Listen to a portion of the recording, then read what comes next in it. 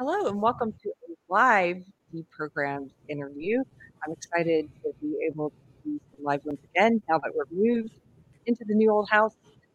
If it's your first time here, this is a new channel, so please hit like and subscribe.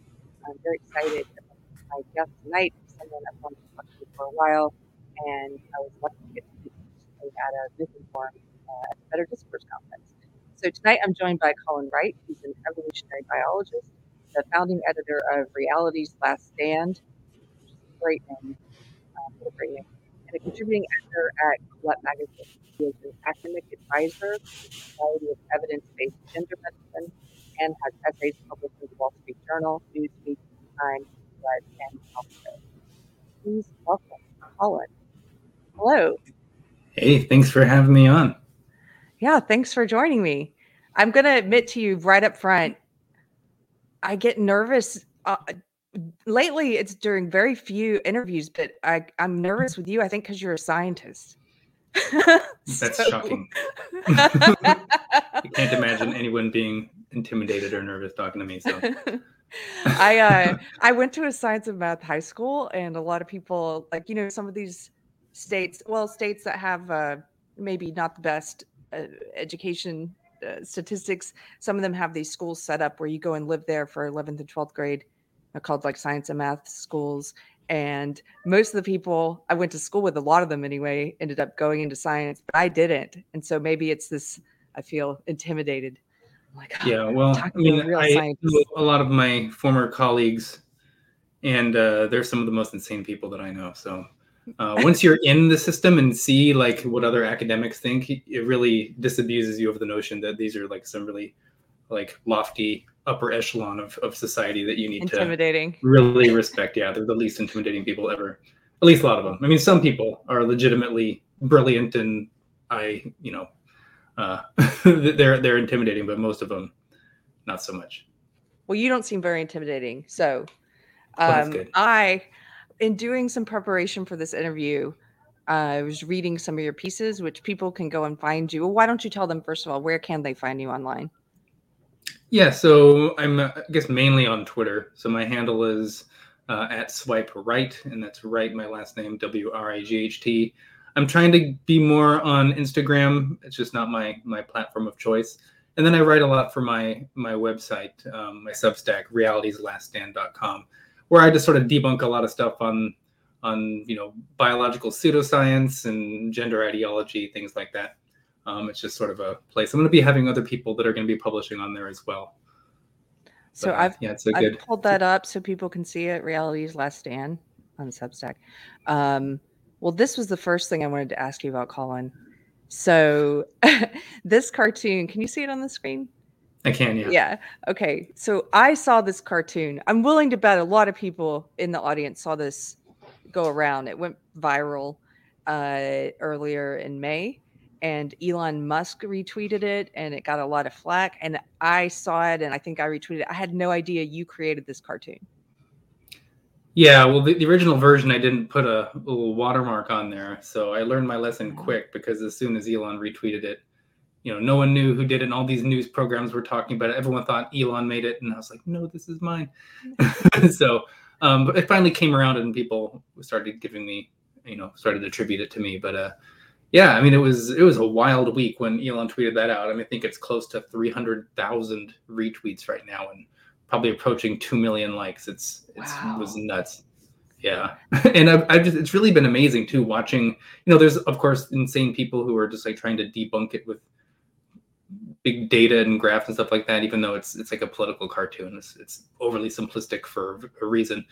But it spurred a lot of conversation. Like I loved watching people draw their own versions from their different perspectives on different issues. And I think it's just really been kind of a good tool that people have been using to sort of think through how their views have changed and how they view, the political parties of changing over time. So I'm really happy that it seems to have spurred a lot of productive discussion, even though at the margins things get a little nuts. Yeah. Well, I think it resonated with a lot of people. It certainly resonated with me, because this is similar to my journey. So for anyone who's just listening, in the cartoon, you have the year 2008, and there's a little spectrum there from left to right, it says, "My fellow liberal" on the left of you. And then there you are, just left of center. And on the right, there's a conservative. And then in 2012, you can see that your fellow liberal has taken a very fast run, a brisk run off further to the left and pulled the center with him. And then by the year 2021, you can see that your fellow liberal is now a woke progressive who's calling you a bigot, and that the center has shifted. You've stayed in the same place the whole time, but the center has shifted. Can you tell people about, I love to hear the stories from other people who've on the left who've witnessed what's been going on the past few years, the past 5 years in particular. Can you tell people a little bit about your journey and just waking up to some of the stuff that's happening on the left? Yeah, so I made this cartoon just one night, just in bed in my PJs, just trying to sort through my own feelings of increased alienation from the left, from the Democratic Party. On really, it's not on every single issue whatsoever. So a lot of people, are you saying the right just stayed still? It's a political cartoon. It's not a dissertation. It's kind of sort of a distillation of my feelings. But it really has to do with three core issues, I think, that to me were pretty fundamental values that I held. I guess first and foremost, free speech, something that I always valued. I'm a scientist. You need free speech to be able to investigate reality and to bring up new data and bounce it off your peers.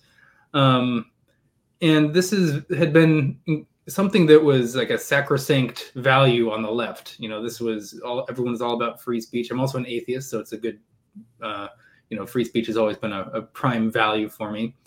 And then now we sort of, over time, we now see the left sort of disparage free speech. Mm-hmm. They'll put it in scare quotes. They'll just be like so-called free speech. And they're they're quite derisive of it, as if it's just some like right-wing talking point, which is really shocking to me, because this is for everyone. Like, everyone needs free speech, especially, minority groups, because this is the way that they can speak truth to power when, as long as you have that right, you can never be truly silenced, and you can have your voice heard.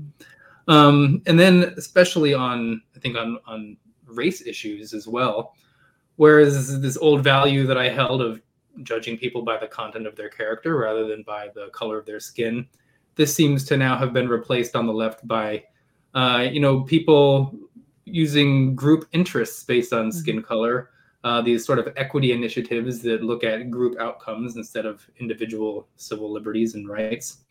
So that was quite a shift that I've noticed recently. And then in the area of women's rights, we've seen this sort of critical theory come up in gender ideology, which has recast what it means to be a woman as having nothing to do with biology or reproductive capacity or anything to do, with their historic oppression based on their sex. And it's now been replaced by gender identity. So a male who could just one day decide he wanted to identify as a female. Mm-hmm. Or, if you're gender fluid, you can identify as a male or female one day or the next. This isn't how we understood what it meant to be oppressed as a woman in the past. People weren't having their right to vote. Women weren't having their right to vote limited based on how they identified. It's not like they could just show up to a poll and say, oh, I'm identifying as a man today, and vote and then leave. It was based on their biological sex. And the left has completely abandoned that. So, free speech, racial issues and civil rights, and then women's rights, all these things have completely shifted. So really this cartoon is talking about mainly those three issues. There's probably some other ones that could be corralled into that cartoon, but these are fundamental values that I hold. And I never considered myself a Democrat. I usually kind of, I voted Democrat, but I've always just sort of tried to take a step back, survey the political landscape, and see where my values are best reflected. And that's who I'll vote for. And up until recently, those values had been on the left. And now I see them more on the center right. Not because I've shifted, but as the cartoon shows, yes, the ground, the political ground beneath my feet have sort of changed, where I'm perceived as center right now, or according to some sources, far right, alt right, whatever. even though all I'm saying is free speech is good, judge people by the content of their character. And women's oppression is based on their biological sex. Pretty radical stuff. Yeah, these were all liberal concepts until very recently, I think, and that's part of the reason my eyes started to be opened to what was happening on the left and how it made me question if it was actually liberalism anymore. And I ultimately decided it wasn't.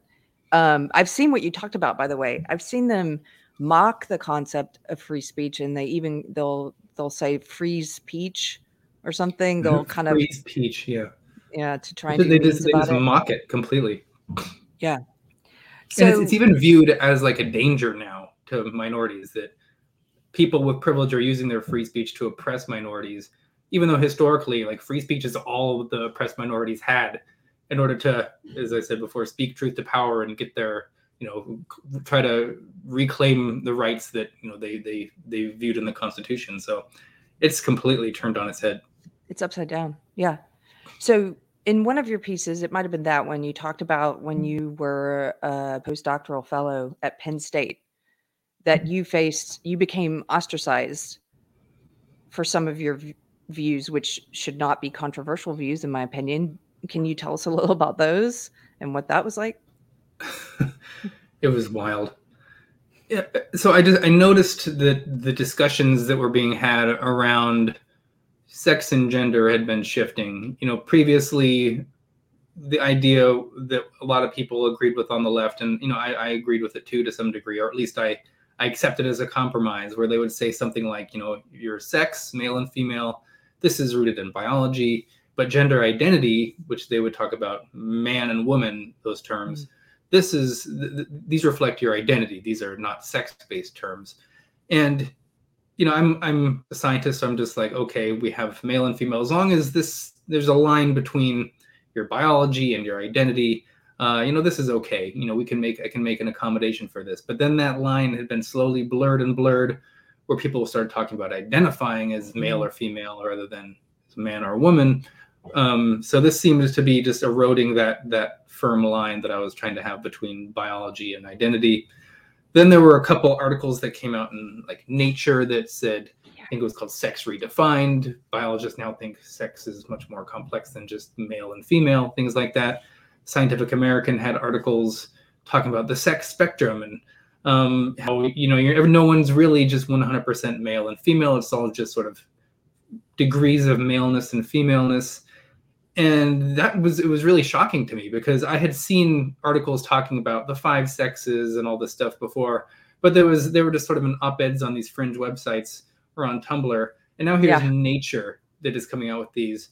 And so really, I kind of lost it at that point. And I decided I really couldn't focus on my own work, my own scientific work, because, I studied animal personalities, collective behavior, and social insects. That's what I did.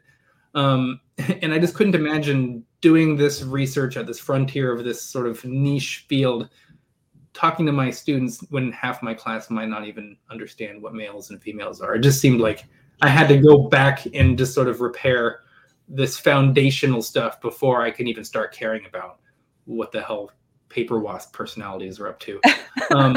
And so I wrote some articles about this. I had one called The New Evolution Deniers in Quillette. That was sort of the first one that I went public for.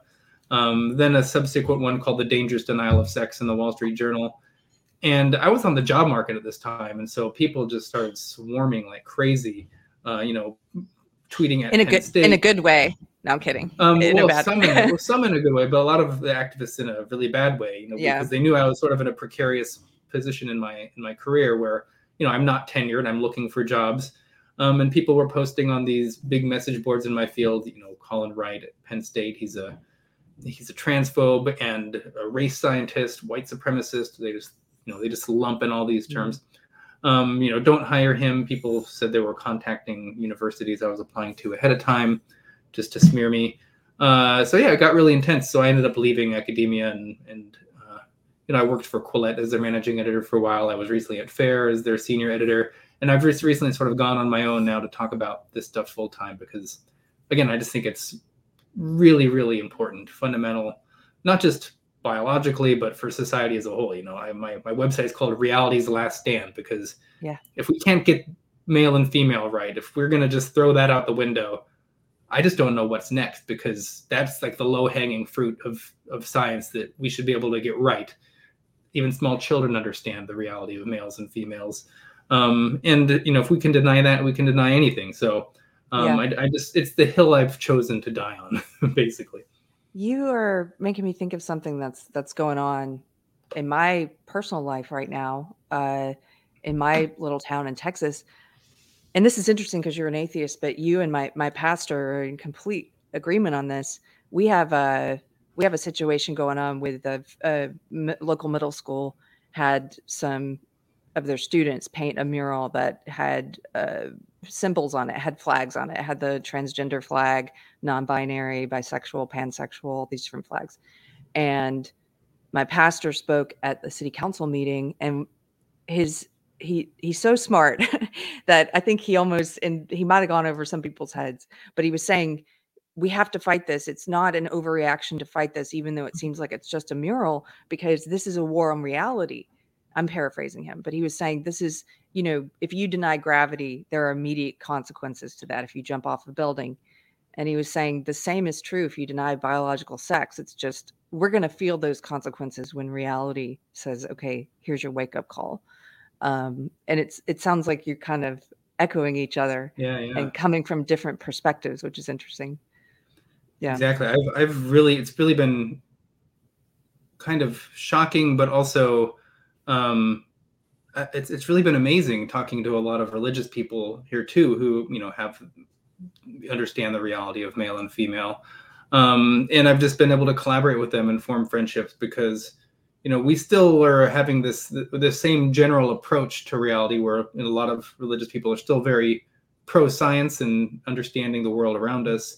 It might have a overarching, somewhat of a different lens that they're looking through things, but we're still playing the truth game. We're still looking at evidence and able to have conversations and argue about things and agree to disagree.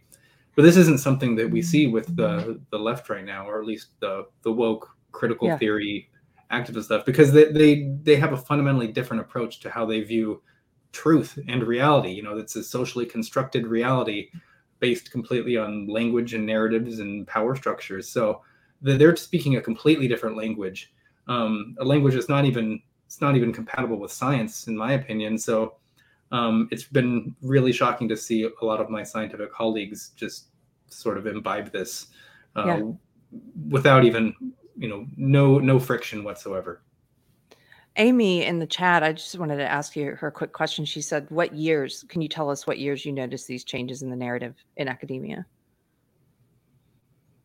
So I noticed the ideology probably, on the fringes around 2010, but this was just, there were people on campus who were talking in these ways, like, the critical social justice type things.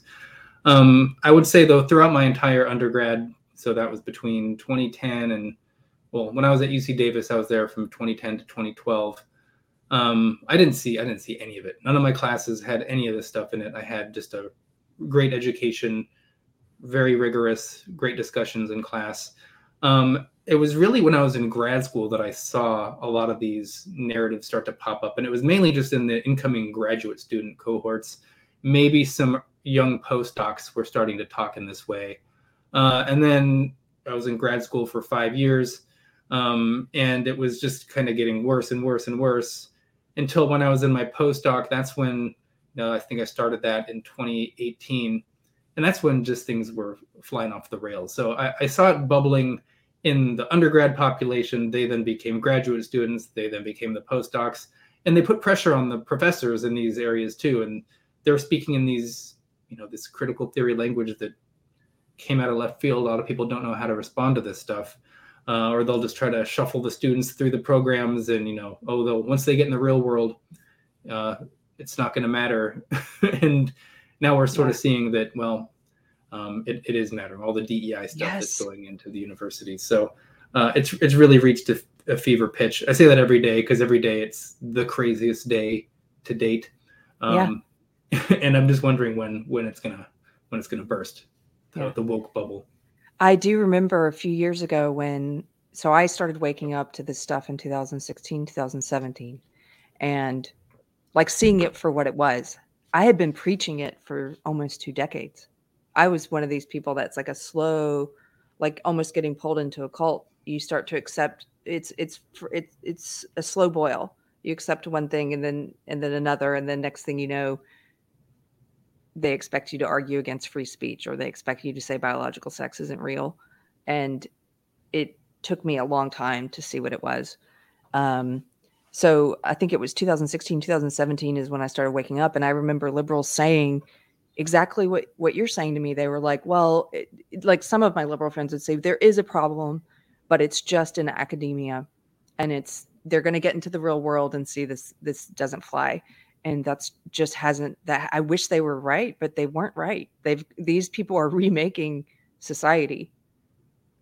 I'm not in favor of reality. So I have a question for Yeah. you. You said one of the one of the contentious things you said at Penn State was that male and female are real biological categories defined by reproductive anatomy.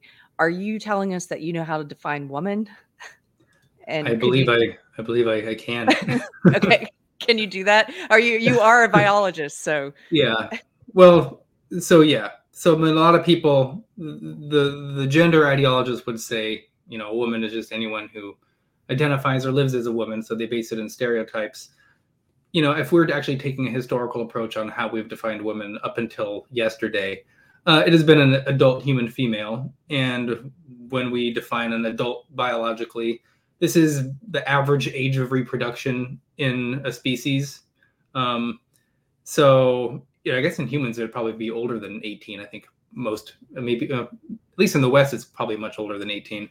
But we have laws, so we define it as being 18-year-old in the West is when you're an adult, a human. So there's a member of the species Homo sapiens, and then a female. So an individual organism that has their reproductive anatomy that's developed and organized around the production of large gametes or sex cells, eggs. So that is basically what a woman is. And then, alternatively, a girl would just be the adolescent version of that. right. So why do you think it is that it's so hard for? Well, I think I know the answer to this, but tell us, why is it so hard for politicians now? We just saw in the confirmation hearings for the Supreme Court for people to state something that's so basic, and it's such a basic knowledge, as you said, you had to stop studying what you were studying because you felt like, what's the point if we've lost this basic knowledge? Why is it so hard for people to say an adult human female today? The left has really embraced gender ideology, which is this ideology that just views being a man or a woman as having nothing to do with biology, but has everything to do with your gender identity, whatever that means. I don't think a lot of the politicians probably believe it, really, maybe, but at least they have to at least court that aspect of their base, because it's not an insignificant proportion. This is a lot of younger people who just this is their ideology. This is how they view reality. So yeah, it's become quite a contentious issue to even talk about what a woman is. And this is I wrote about this in my Newsweek piece recently about how the country's talking about abortion now, and regardless of anyone's stance on it, abortion had been this bread and butter issue, women's rights issue on that for so long. People attacking abortion rights. This is an attack on women's reproductive rights, privacy, all this stuff. And we've completely seen the left abandon this golden, pretty much like the golden calf of their of their movement. They won't even say woman anymore. They don't even say this is a women's rights issue. This is now they'll talk about birthing bodies and birthing people. It's going to complete erasure of women completely on their side. So my piece was titled "You Can't Be the Party of Women's Rights if you can't even define what a woman is." And again, this is a lot of what my cartoon describes too, is on this specific issue. the left has completely abandoned sex-based rights completely in favor of just subjective brain states that can fluctuate from minute to minute. I mentioned my pastor saying that, there are consequences to denying reality. What do you think are some of the harms of teaching this biology, the biological sex as a spectrum? What are some of those harms for children, for gay and lesbian people, for society? Yeah, so it's harmful to women because they have these, there's sex-based rights that we have. They have protected spaces. They have sports categories. They have, shelters they can go to. And these spaces had been set aside for women because of their increased vulnerability based on, their biology, their just how their bodies are compared to males. Males are much bigger, faster, stronger, more prone to aggression, and so on. So if we can't define what a woman is, then obviously we can't enforce any sex-based rights. This is really bad, I think, for the LGBT community as well, or I guess the LGBs, because they've completely reinterpreted what it means to be gay and lesbian through the lens of gender ideology, where being gay is no longer being attracted to the same sex. It's now being attracted to the same gender identity. And so you can have a male and a female, which would, historically been viewed as a straight couple. They could just have the same gender identity. They could both identify as male or female. And now we would have to reclassify them as a same-sex couple or, a gay couple. So this, I've seen also, I'm sorry, I'm interrupting you. I've seen the couple where it's like a trans woman and a trans man. So they're technically a straight couple, but they're the up. And it's like, wait. Yeah. It's truly bizarre. So we just when we've like legalized gay marriage across the country and it's become sort of normalized and it's not, looked as this fringe group of people, they're widely accepted. Now we've just injected this bizarre ideology that is sort of risking, I think, furthering the normalization of that. And I think it is probably most harmful to children because they're told that, sex is a spectrum and then it's all conflated with gender identity. They'll use sex and gender just interchangeably. And so this makes kids confused about the relationship between their personalities and their bodies. We have gender non-conforming kids thinking that they're born in the wrong body because their behavior is more similarly matched to the opposite sex, even though biologically speaking, there's wide ranges of behaviors in males and females where you can have masculine women and you can have really effeminate men. This is being reinterpreted through gender ideology evidence that you're transgender and that we need to have your expression or your identity match your bodies. It leads to this sort of playground bully logic too that I wrote in a piece once where, you could have this really effeminate boy who's, very, doesn't have much of a beard, has a high-pitched voice, is very slight, and they would get relentlessly bullied. At least a lot of these kids did when I was in high school. And people would often say, like, oh, what are you, a girl? You have all these effeminate characteristics. And now with gender ideology, you can look at your sex spectrum chart and be like, maybe they really are a girl. This is a viable hypothesis now for why this person, this boy is acting very effeminate. I just think it's regressive. It is defining males and females according to just sexist stereotypes. The idea behind a lot of modern feminism had been to resist these sort of gender roles and trying to expand the roles of what males and females can do. Whereas now gender ideology has come in and just sort of cemented these gender roles. Where if you're effeminate, then you're a woman, regardless of your sex. If you're masculine, you're a man, regardless of your sex. I just see it as incredibly regressive. I even see it as a form of gay conversion therapy, and I mean this quite literally, because the people who are more gender nonconforming on average tend to be homosexuals. The traditional kind of gay conversion therapy had been, we need to change your mind to match your body because you're acting really effeminate, even though your body is male. Now we're saying, we need to change your body to match your mind. It's really just the inversion of previous gay conversion therapy. Yeah. And I think this is quite literally what's going on. They're the most affected by gender ideology and the gender affirmation therapy type stuff. Yeah. Do you still believe, you said early on when you first started hearing in academia people talking about this difference between how there's a difference between sex and gender. And I remember learning that when I was in school quite a bit earlier than you to age myself. But do you still believe in that divide? Do you think there's a difference between sex and gender? Do you talk about sex and gender as two different things? No, I fully reject that whole framing now.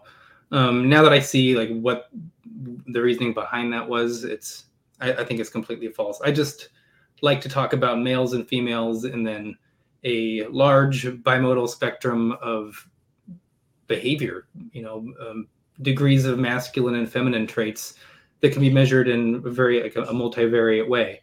None of these make you a certain gender identity or not. I think we just need to embrace the diversity of behaviors in both sexes and the overlap of this behavior between sexes. Mm-hmm. We really don't need to, I think the whole gender ideology, gender identity, it adds absolutely nothing of clarity, and it just confuses everything. It just muddles everything completely. And I think it's an incredibly regressive ideology. So I just completely reject the whole gender identity sort of narrative now. Mm-hmm. Do you believe that some people experience gender dysphoria, and do you see that as separate from the explosion in trans that we're currently seeing today? Yeah, big time. So I do see there being a psychological condition that some people have. I would say that people like Buck Angel is a good example of this. Blair White is a good example of this. It's not even so much just identifying as the opposite sex or something, whatever that means, but it's this really deep-seated anxiety and suffering that people go through when they look at themselves in the mirror and they just feel, for whatever reason, that their body isn't right for them. And this is, it's not literally right or wrong. I mean, it's just, that's how they feel. And some people, I think, do benefit from transitioning their bodies to look more like how they think they feel on the inside. Okay, so I'm not against people transitioning when they're adults if they want to, if that makes them feel more comfortable and that's how they want to live their lives. But we've seen a shift away from this, which is just like a psychological condition, to now just identifying with stereotypes of masculinity and femininity. There's been this discussion about like what is the cause for this huge uptick in kids claiming to be trans, or gender dysphoria clinics are being just bombarded with so many people and referrals that they can't even handle them all. People say it's greater societal acceptance. This is the only reason. I don't think that's really the cause. Then people would say, well, there's a social contagion aspect. People just think they're trans.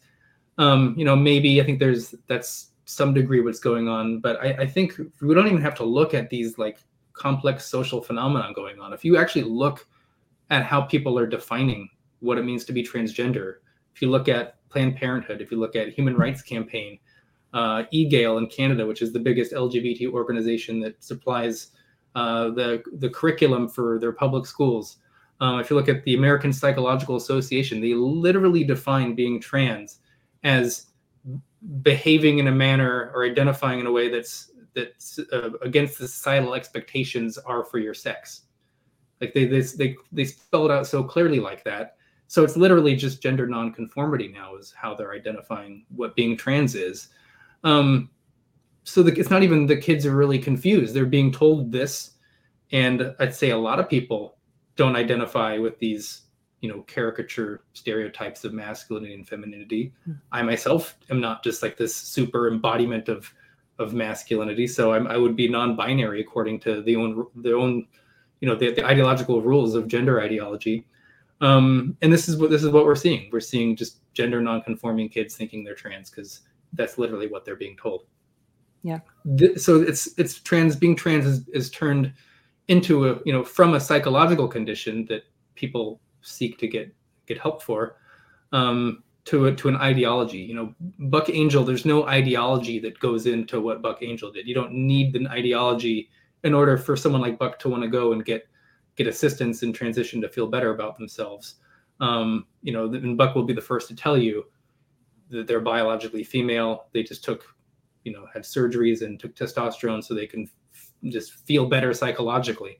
Whereas now there's a whole queer theory ideological component that's being injected into the whole thing. So Right. that's what's going on. You mentioned the APA, and I noticed they keep changing the DSM in how they refer to gender dysphoria. Yeah. Did you see some of the recent changes? They changed, instead of saying something like your desired gender, they changed it to your experienced gender. There's this validation there, which to me seems like it's not very scientific. There's no inquiry there. It's like, if you experience it, then that's your correct gender. Yeah, it's completely up to the patient to self-diagnose across the board now. I mean, that's what the gender affirmation, I don't even call it therapy. There's nothing, you just basically accept what anyone walking into your clinic says face value. Otherwise, you're a transphobe, basically. So, yeah, it's, they don't even say cross-sex hormones. They're gender-affirming hormones, things like that. We need to be able to have language so we can speak frankly about what's going on. And I just think changing the language so much, and this is sort of the game that they play, has really changed the way people view reality in this area. And unfortunately, like the medical component of this hasn't really caught up to the fact that they've just expanded the definition of what it means to be trans. And so they're applying these interventions meant for people like Buck Angel to a whole new cohort of people who are literally just gender nonconforming kids. Yeah. Have you been following, I'm sure you have, it seems like to me, an explosion of stories and videos of people, young adults, mostly women, who are now detransitioning and saying, I transitioned, I tried to, become a man, I became a man, I tried to become a man in adolescence, and I regret it now. And have you been following these stories, and do you think there are going to be more of those? I think there's going to be so many more of these. I mean, if there's, I think, over 40,000 people on GoFundMe right now trying to fund their double mastectomies, their gender affirming surgeries. There's no safeguarding that's going on here. They would call it gatekeeping, but in reality, it's safeguarding. There's a reason why we didn't have detransitioners. This is a completely new phenomenon. When I always bring up Buck Angel a lot, but like when Buck was going through this, there was a lot of steps they had to go through before they could actually receive these, to actually pursue a transition. That's because you really need to make sure that you have actual gender dysphoria and you're just some ideological notion in your mind that you're gender nonconforming and that means you're trans. I know a lot of detransitioners. I mean, I did a panel with Helena, who's fantastic, and I keep hearing from a lot of these people how easy it was for them to get their testosterone injections. They go in there, they fill out a small form, talk to someone, less than an hour. Yep, you've got gender dysphoria. Here's your prescription. They can walk out in some places that day with their testosterone injections. It's completely insane, I think, what's going on here. And unfortunately, a lot of more people are going to have to do this to their bodies and regret it in order for any meaningful change to take place. I think it's really weird viewing like an enormous medical scandal happening in real time and understanding that this is an enormous medical scandal. I think this is worse than lobotomies or any previous medical scandals we've had in the past. This is, because it targets young children. It's so perverse. And because we've gotten parents to become complicit in it. So I know you and I talked about this, and I've seen some of your pieces, and I know you're in some of these Facebook groups like I'm in for parents of trans kids. I put that in quotes. And I was looking at one of them today, and it's so depressing because if you say something that doesn't fit with the orthodoxy in these groups, I've seen some parents say something that doesn't fit with the orthodoxy, they get booted. So there's no way to offer these parents a different perspective. And there's thousands of these parents in these groups. And I saw today, Colin, a mom who posted this just tragic story about her 11-year-old. And it was like, my 11-year-old came out as trans at 10 years old. And our son had already been out for several years. So, okay, first of all, you have 2 kids who are trans. And, we did everything right, and we affirmed, and we told the school, to use the affirmed, the affirming pronouns. And their kids started the transition process. And there's so many stories like this in this group. And this particular child ended up having a therapist who did say there might be some underlying problems here. In fact, they said was diagnosed with BPD, borderline personality disorder. And this child ended up committing suicide. And that story, it's tragic, but there's so many of them in these groups. And the crazy thing to me is when they share them, there's no one to push back. And so the question never arises, did I do something wrong in the affirming part or in like the very beginning? Is the orthodoxy in this group in any way to blame for the trajectory some of these kids are taking? Can you tell me, I mean, what is the attitude like? And I don't know if we're in the same groups, but what's the attitude like in some of these groups? I mean, all the cases I see are shockingly similar. It's and many times it's, I have a daughter. They have autism. That's a huge component. They are gender non-conforming. A lot of the parents speak just in complete stereotypes. Like I've seen some where my daughter, they used to like pink, and now they're kind of like blue more. They've even talked about how their daughter was, had a girlfriend at school. So, they're same-sex attracted. Well, who else is usually attracted to girls? Well, boys are. So maybe my daughter is really a boy.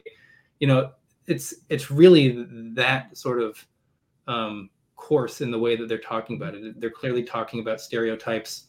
Sometimes you'll see a parent that'll have some hesitation. They're just like, I just don't think my daughter's trans. They have this idea that there could be some social contagion going on. And then you read the comments, and often when there's a parent who's not just buying all in, the comments are just fierce, and there's hundreds of them. You need to accept that your daughter is gone and this is your son. You need to affirm your son now. Would you rather have a living son or a dead daughter, this type of thing? They just scare the daylights out of these parents who think that if they just don't go along with this, that their kid is going to commit suicide. It is such emotional manipulation. It is out of control. And you can see these stories progress. There's some parents that'll post, me and my daughter, we're just allies. We're not trans. And then, my daughter kind of came out as non-binary, using they, them pronouns. Post 6 months later, they're getting a mastectomy now. Can you refer to me to a surgeon? It's happening so much. I know people in just my personal life, families who are dealing with this. So it is just across the US and I think a lot of the Western world. It destroys families. It destroys kids' lives. It permanently alters their bodies. It sounds crazy, me even saying this, because it sounds like something a conspiracy theorist would say, but this is literally what's happening. And I see it every single day because this is my full-time job now. I'm looking in these groups. I'm breaking stories on this. It is not some fringe thing. It's not fringe. It's happening so much. I absolutely agree. And these groups are private, and I'm so grateful that you're doing this work, because it's weird. On the one hand, sometimes I want to screenshot things in these groups and say, look at what is happening. Look at all these parents. But at the same time, it's like, that's such a tragic story. And I don't know. But I think that there does need to be a light on it, because they're not hearing from any opposing voices in the groups. And it is functioning a lot like a cult, in my opinion. And as you said, the comments, if someone has any questions about the belief system, they get piled on immediately. And there's a lot of recurring themes in there. There's a lot of suicide. There's a lot of the kids. And again, these are all kids that are being affirmed immediately. Suicide, kids running away, kidnapping and rape of children. I've seen stories like that more than once in the groups.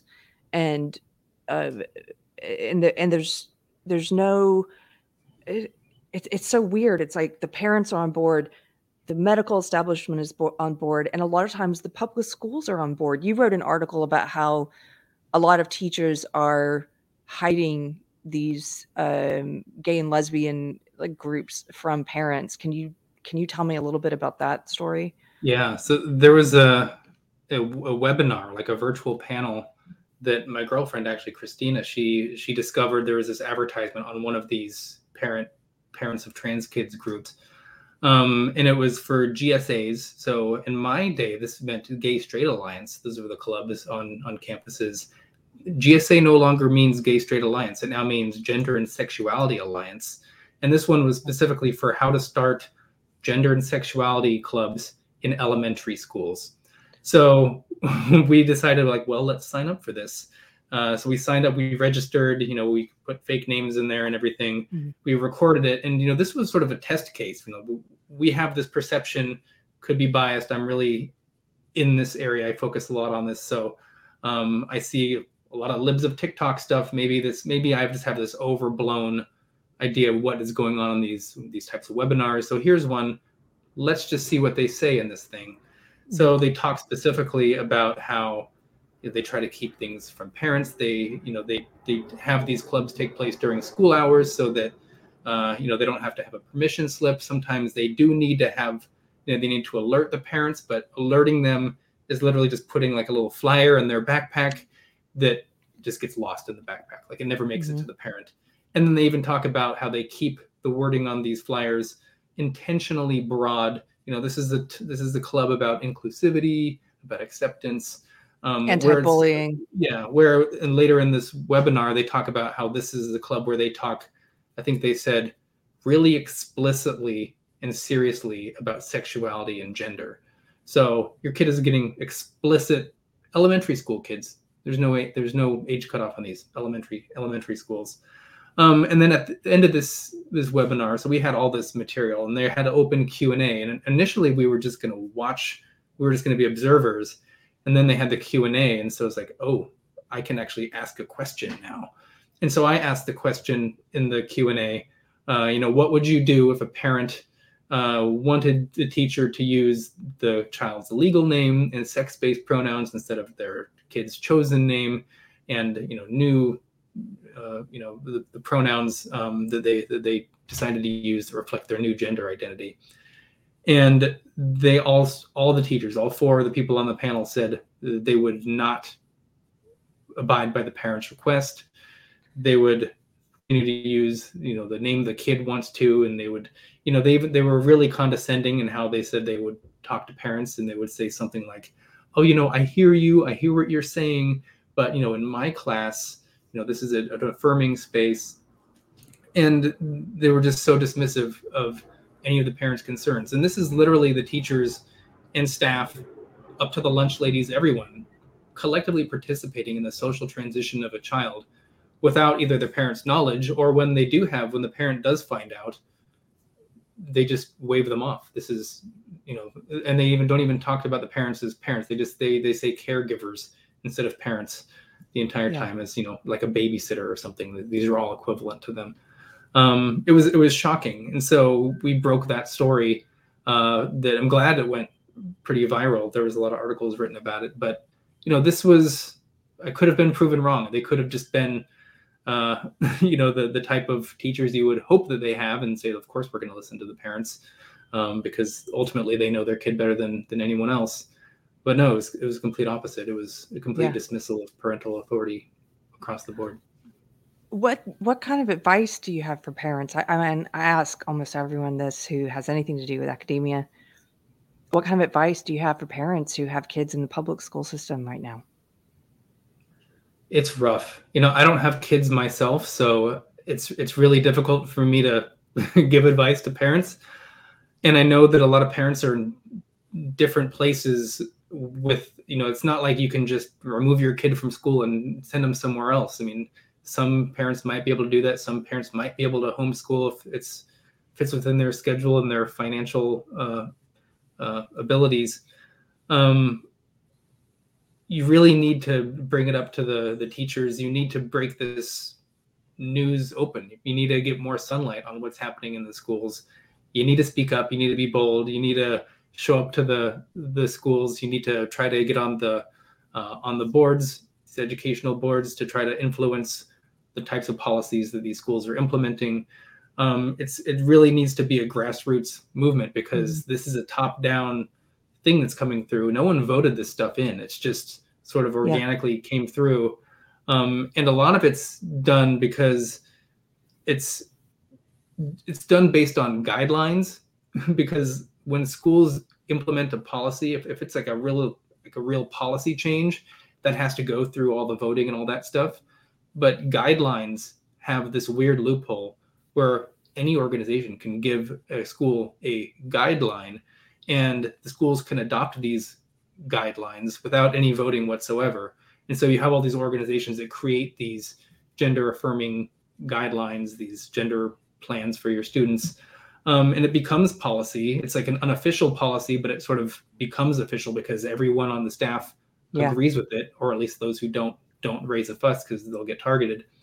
I mean, the parents, they need to do as much as they can to have their voices heard, or to expose the teachers who are doing this, because there's a lot of people like me and others who will launch these stories and make them national news. So that needs to happen more and more, so people can get to the voting booth and vote accordingly.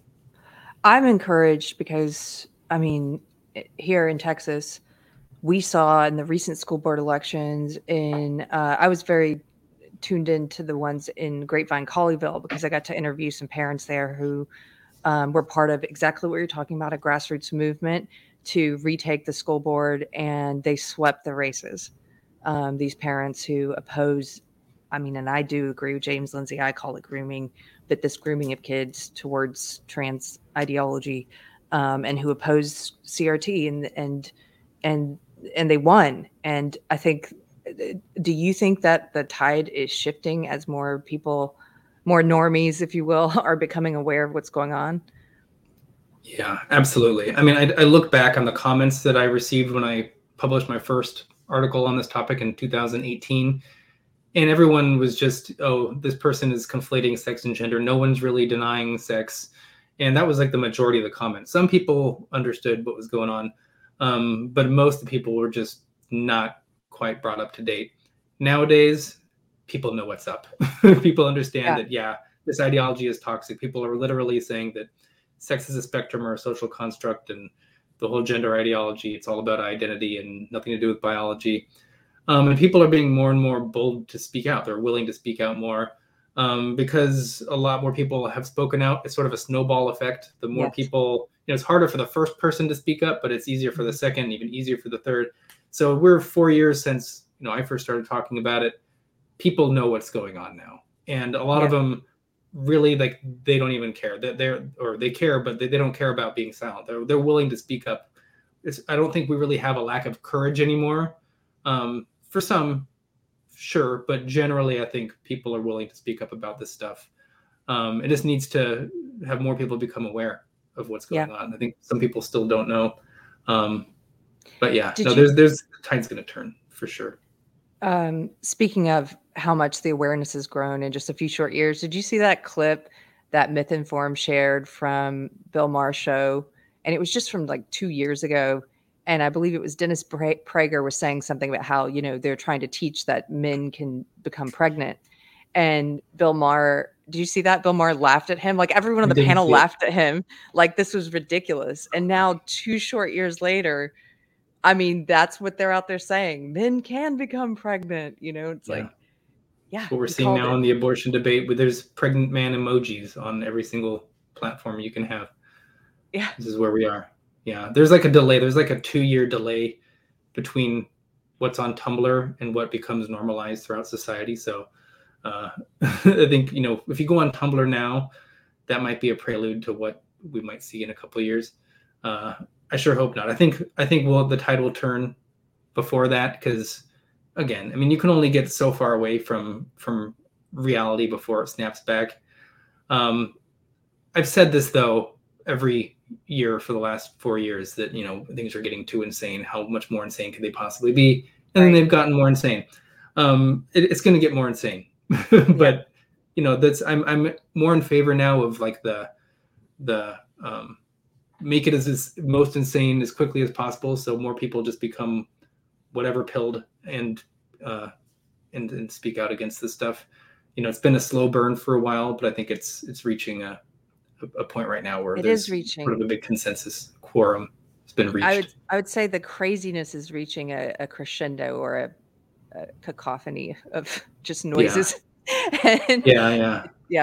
It's really shifted. It was like CRT was the biggest thing for a while, and a few of us were talking about gender. Now I feel like gender, I mean, even Chris Rufo has sort of shifted. He still will blow up something, a big scoop on, you know, weird race trainings and stuff, but he's now shifted over to doing a lot of gender stuff. So I think that's a good indicator of sort of where the focus is right now in the culture generally. Yeah. Well, that brings me to, I do want to read a couple super chats. I know I don't have you for too much longer. So there is a question here for you about that. First of all, thank you, Low Watermark, $25 with a glass of some kind of liquor. Thank you. Ken Lipson says, does Colin think what's happening now is a normal cycle of society, meaning when it gets too successful, it begins to collapse?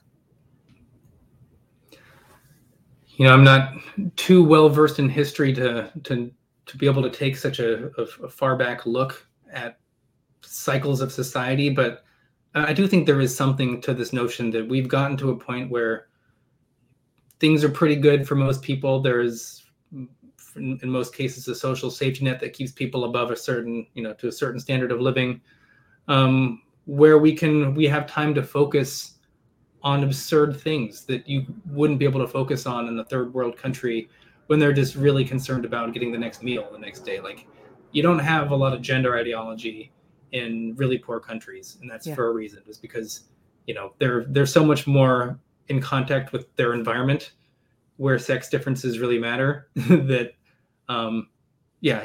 there's no possible way that they could be concerned about this type of stuff.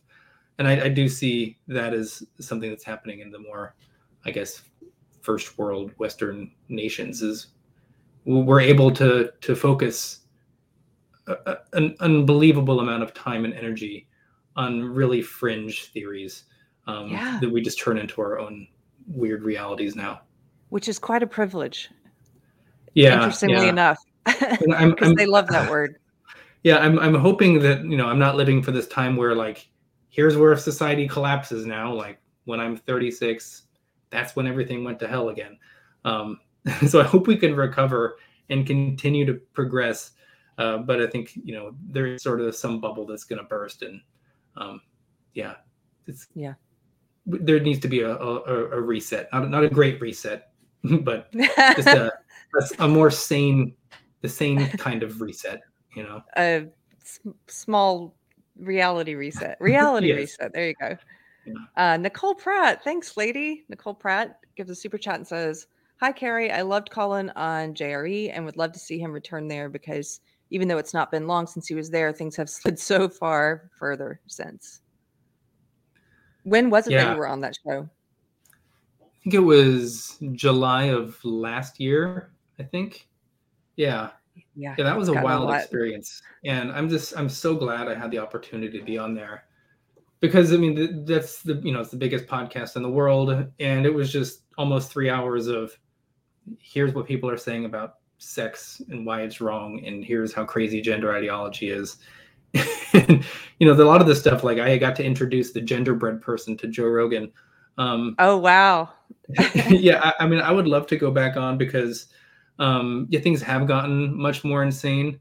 You know, we'd probably rehash a lot of similar ground, but I think, you know, the gender ideology has really just spun out of control. So I would love to go back on there. That'd be great. Yeah. I'm working on a book now, so once that's out, maybe I'll get a chance to go back on. But yeah, that was a blast. That was actually probably one of the most comfortable interviews I ever did, just because Joe's such a good host.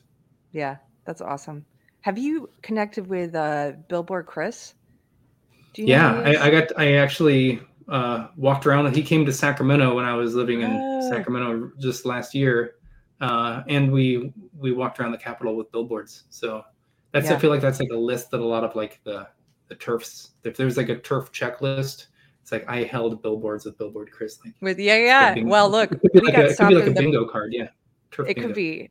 When he was here, we were going to the local university, and we had just gotten the billboards out of his car and we're putting them on, and some university students or someone called the cops on us before we even got out of the parking lot. They made us leave. So that's amazing. we didn't. There weren't a whole lot of fireworks. We walked in downtown Sacramento, and it was kind of a slow day downtown, but it was a lot of fun. I had a group of like 12-year-old girls yelling at me, that calling me an old man, and that was interesting. I didn't think I'd be doing that on a Saturday. Do you remember when you thought that 30s was old? I do. Yeah. I don't think it's old anymore. This is not a super chat, but this is a great question from the chat. Andrew, thank you. He says, can someone explain why CRT and trans are always yoked together? And this is put forth as a logical pairing. Yeah, I mean, it's all the whole intersectional type of thing going on here. So, I mean, we saw how Black Lives Matter changed to Black Trans Lives Matter in an instant.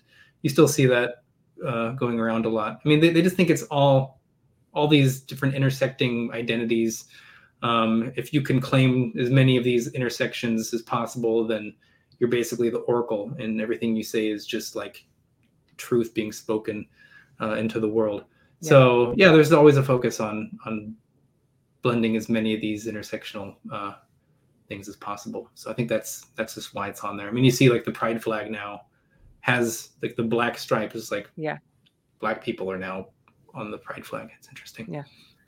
The way I usually describe it is it's like my old belief system, social justice is like an umbrella, and underneath it's all of these different identity groups. That's why it's all tied together, though. It's all part of the same overarching belief system, which is that the best way to look at the world is just to divide all of us into these identity groups and then rank us in terms of oppression. And it goes hand in hand. I see it as like this like three-headed monster, where like the monster itself is like critical theory, and then you have like critical race theory, you have like the gender ideology, then you have like the post-colonial studies and all that stuff going on there. They're all coming from the same critical theory, identity-based types of things, postmodern power structures, all that stuff. They're just applying that lens through different aspects of society, but it's all the same stuff. Yep. And like, well, your three-headed monster, if you lop one of those heads off, then there's the fat studies head and the mental health justice head. And we have one more super chat from Pirate Tomsky. I thought you were going to bed. Thanks for staying up in the UK. He gives us a super chat and says, what do you think of the Florida laws about teachers, etc.? Also, what's your favorite bottle behind you, Colin? Pirate's my producer. He told me he was going to bed.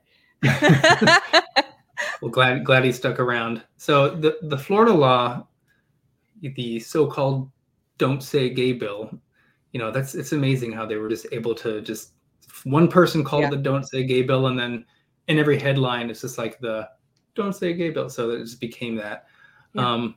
It's if you actually read what it says, it's completely reasonable. It's keeping transgender ideology and sexual discussions of sexuality out of, I think it's K through third grade, and then it even says, I think, when they are discussed, it's age appropriate or something like that. Like, it's when they've done polls, if you actually read, if you present people like, do you agree with this text, like almost everyone agrees with it.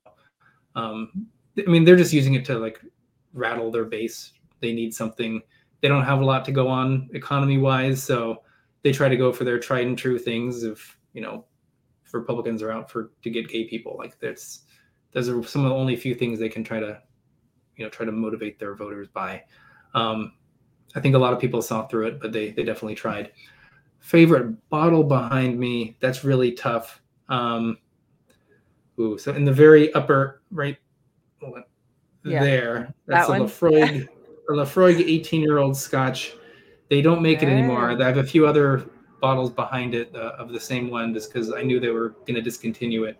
So it's from the Islay region of Scotland. It's very smoky, but it's aged for a long time, so it's also really mellow. It's 48%. It's delicious. I love it so much. I almost never drink it though because they don't make it anymore. So I'm just savoring. It's so special. Yeah. I bet Pirate Lily has a lot of thoughts about that. This one from I'll Fight You Naked. He says his super chat won't work, so he just wanted to say keep fighting. Thank you. And then I had another one for you. That was just a compliment for you from Melina. Everything Colin is saying is spot on. Oh, thank you. Yeah. Well, I don't want to keep you too long. Oh, wait, there's one more. I almost missed it. Thank you, Ego Layer. Says Colin's finding the good fight out there, and Keri, that hat is an 11 out of 10. Thank you. This is my go-to, almost like my everyday hat. So I love it too. It's a good. You're a good hat wearer. I can't pull off hats. Everybody can. I'll get you into hats. If my husband and I ever come visit Nashville, we'll have to visit. Yeah. I want to visit some of the hatters there. So yeah, are you good at hat shopping for others? So you could like envision what type of hat that I could pull off. Absolutely, because I also used to, and the same with boots. I used to sell handmade cowboy boots. So I could get it. I could see myself getting into boots. I mean, I live in Nashville now, so I feel like I have a lot more thoughts about boots than I do hats. So we'll make. Send me some hat recommendations based on what you see and how you when you met me at the Better Discourses. Yeah, maybe I'll get one that you said that you recommend. I'll send you some pictures. Yeah, I think you might actually look definitely good in really do it, flat please. Cap. Yeah. Okay. Well, thank you so much, Colin, for being here. If I come back on, I'll wear the hat that you recommended. And then you have to wear it. Yeah. Just remind people one more time, and Pirate put it in the chat a few times I saw, but just remind people where they can find you online. And you guys, I really recommend that you follow his Substack. It's like he said, you're focusing all of your time on this right now, and you're a great writer. You had a turn of phrase in there. Like I wrote it down because it was so good. You said debunking a cartoon with a chart is like answering a love poem with a syllogism. Exactly. Yeah. So where can people find you? So I'm mainly on Twitter. Handle is @SwipeRight. It's WRAGHT. Then realitieslaststand.com. That's my Substack where I'm publishing a lot. There's a weekly newsletter that's for subscribers only, and that's just sort of going over that week's news in the sex and gender debate. It starts with here's some insane stuff, and then it's got a section where there's sanity, and then it even has a whiskey review at the end because by the time you're done reading it, you probably need a drink. Yeah. But so those are subscribers only, but then all the articles, those are all free because I really people need this information. I've thought about putting some other content behind paywalls, and I just can't bring myself to do it because this is information that people need to have. So the newsletter, it's news with my commentary. So if that's useful to you, give it a subscribe. I'm also going to be probably starting a podcast pretty soon, and that will most likely be subscribers only, at least for the first 2 weeks or something. I've been working on my background, so this will be sort of a studio in the working. So it's a great background. Yeah, definitely support me if you can. Again, this is what I do full time now, so any bit of support helps. I turned down a job at the Daily Wire actually to do this stuff. Wow. Well, it's so important. And like I said, I'm so grateful that you're out there covering what you're covering, and especially the stuff that's happening in those groups online. So thank you, Colin. Thanks for hanging out with us. Yeah. Thank you guys for being in the chat tonight and supporting, and I'll see you guys tomorrow. Bye.